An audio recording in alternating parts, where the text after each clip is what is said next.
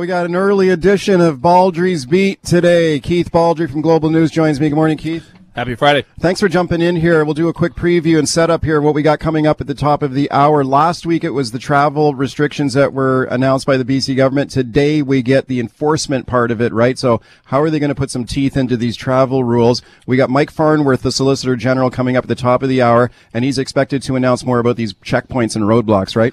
Yeah, so my understanding, what I've been told, is this is going to be put in the hands of the RCMP. They're going to be the ones in charge of this. They're not going to get political direction saying, put up a roadblock here, put up a roadblock there. They're going to figure this out.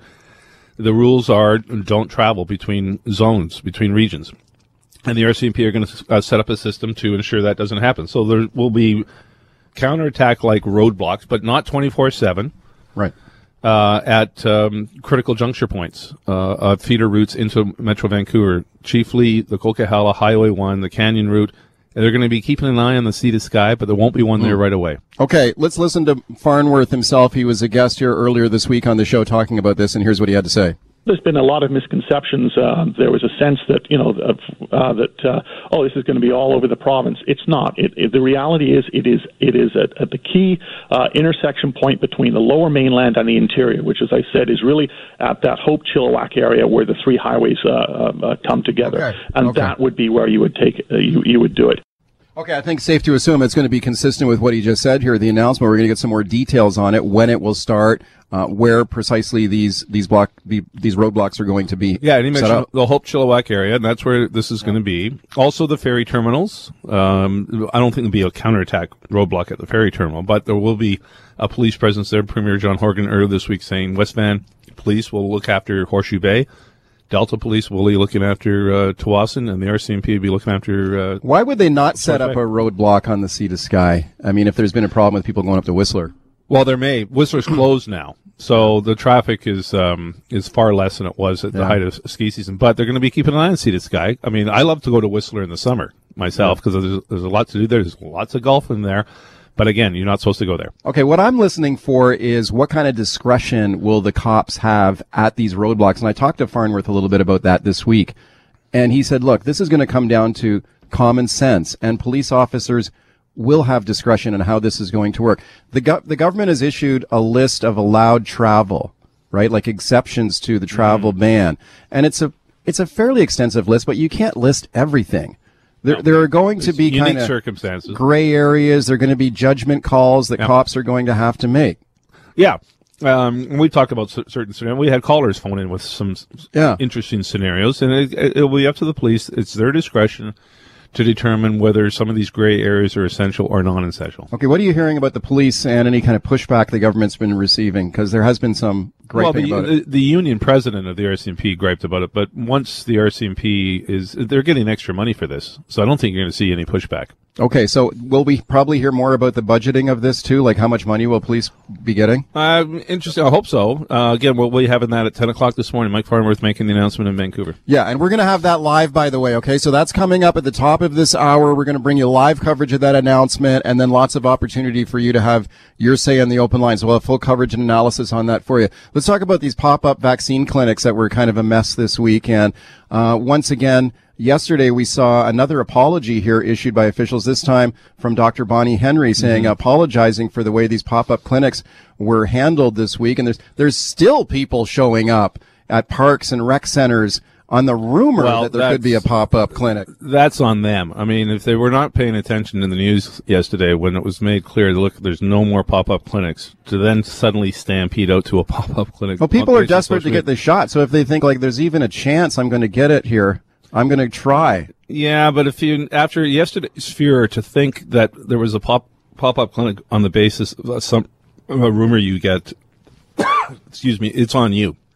But yesterday it was on Fraser Health. Okay, our CKNW News reporting today that a lot of people showed up this morning at the Cloverdale Rec Center anticipating a pop-up clinic. It turns out it was just kind of a regularly scheduled clinic, but with registrations. Well, and some reports show that some people were able to get through and get the shot. Yeah, and you're going to see some of this. We've seen this before, where people show up at clinics without an appointment at the end of the day and end up getting a vaccine. We've had pharmacies put out the call, just like, hey, we've got all these vaccines and nobody's registered. We had that one in I think it was in West Van or North Vancouver last week. Okay, here's Dr. Bonnie Henry yesterday talking about this. Absolutely apologize to people for the miscommunications and for the confusion. That was certainly not the intent.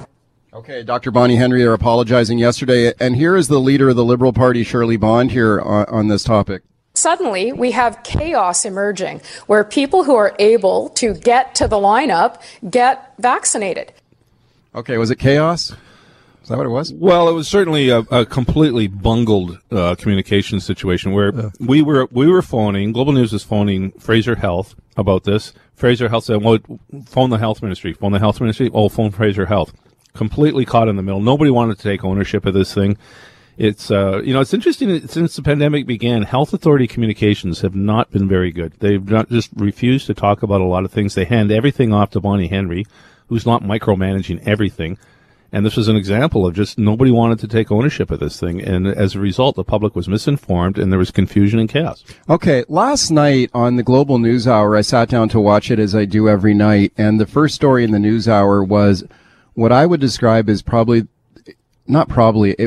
most gut-wrenching interview that I've ever heard about a COVID tragedy during this whole thing. Like, never mind any of the tragedies we've heard that have emerged from around the world. Like, I'm talking at this interview that Global showed last night with a woman named Melissa Hance, who lost her husband to COVID, was one of the most tragic things I've heard. It was the most disturbing, troubling interview I've ever heard. I'm going to play a little bit of it now. So what happened was her husband, the whole family got COVID. Yeah, her husband, Reed, 46 years old, very healthy guy, got sick, and they really didn't understand what to do. And again, no experience in something like this. He was sleeping on his own. And she came downstairs and found him, what she thought he was asleep, and she felt, oh, great, he finally got through the night. He's sleeping through the night. But it was obviously, in a few minutes, she discovered that he's actually passed away. Okay, we'll play a little part of it here. So here is Melissa Hance. I went over just to say good morning. And then I put my hand on his arm. When I put my hand on his arm, it was cold. And then when I tried to move his arm, I couldn't move his arm. So then I was like shaking him. I'm like, Reed, wake up, Reed, wake up. And then it wasn't until I moved his eyelids back and then I saw that he was unresponsive, so then I called 911. Okay, it is like an extended interview, and if you want to see the whole thing, give me a follow on Twitter. And I've retweeted it there earlier this morning. Yeah, we've been running this story by Imad Agahi on all our newscasts. It'll be running its entirety on BC One today several times. Yeah.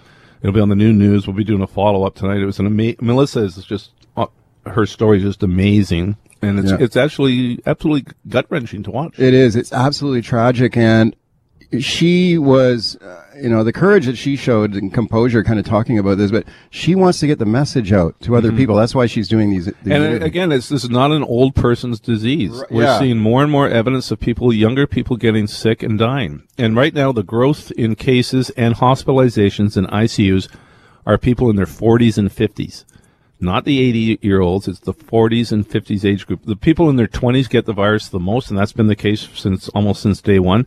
But the people getting the sickest right now are people in their 40s and 50s. And Reed Hance, 46 years old, loving father, great health. His neighbor tweeted me saying he was a great guy, but also a very healthy guy. Yeah. A real loss to the community. This is totally unexpected, but an example of what can happen if you get COVID. Yeah, I mean, this is a guy who looked young, vigorous. The story was showing him pictures of him playing with his kids, and active guy. Looked like he was looks like literally a picture of health.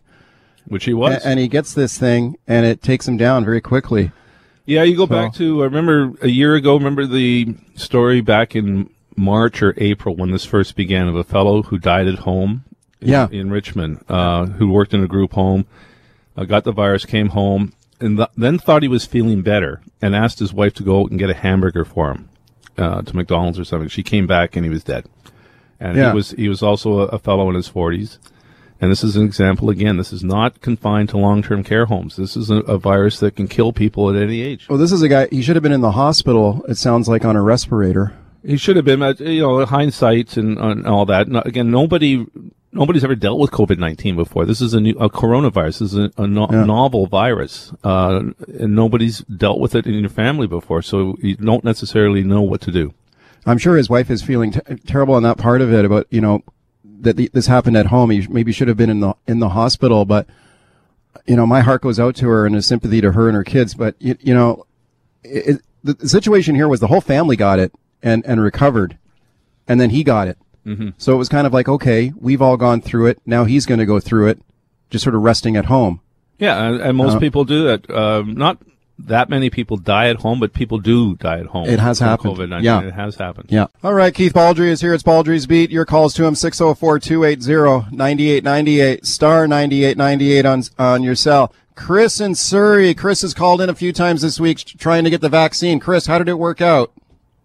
Awesome, guys. Good news, Mike, Keith. I woke up this morning, checked my email. I got an email from the government saying, Chris, you can book your appointment. I logged in, and man, I got an appointment for early next week. I can't tell you how relieved I am to finally be able to get a shot. Great to hear.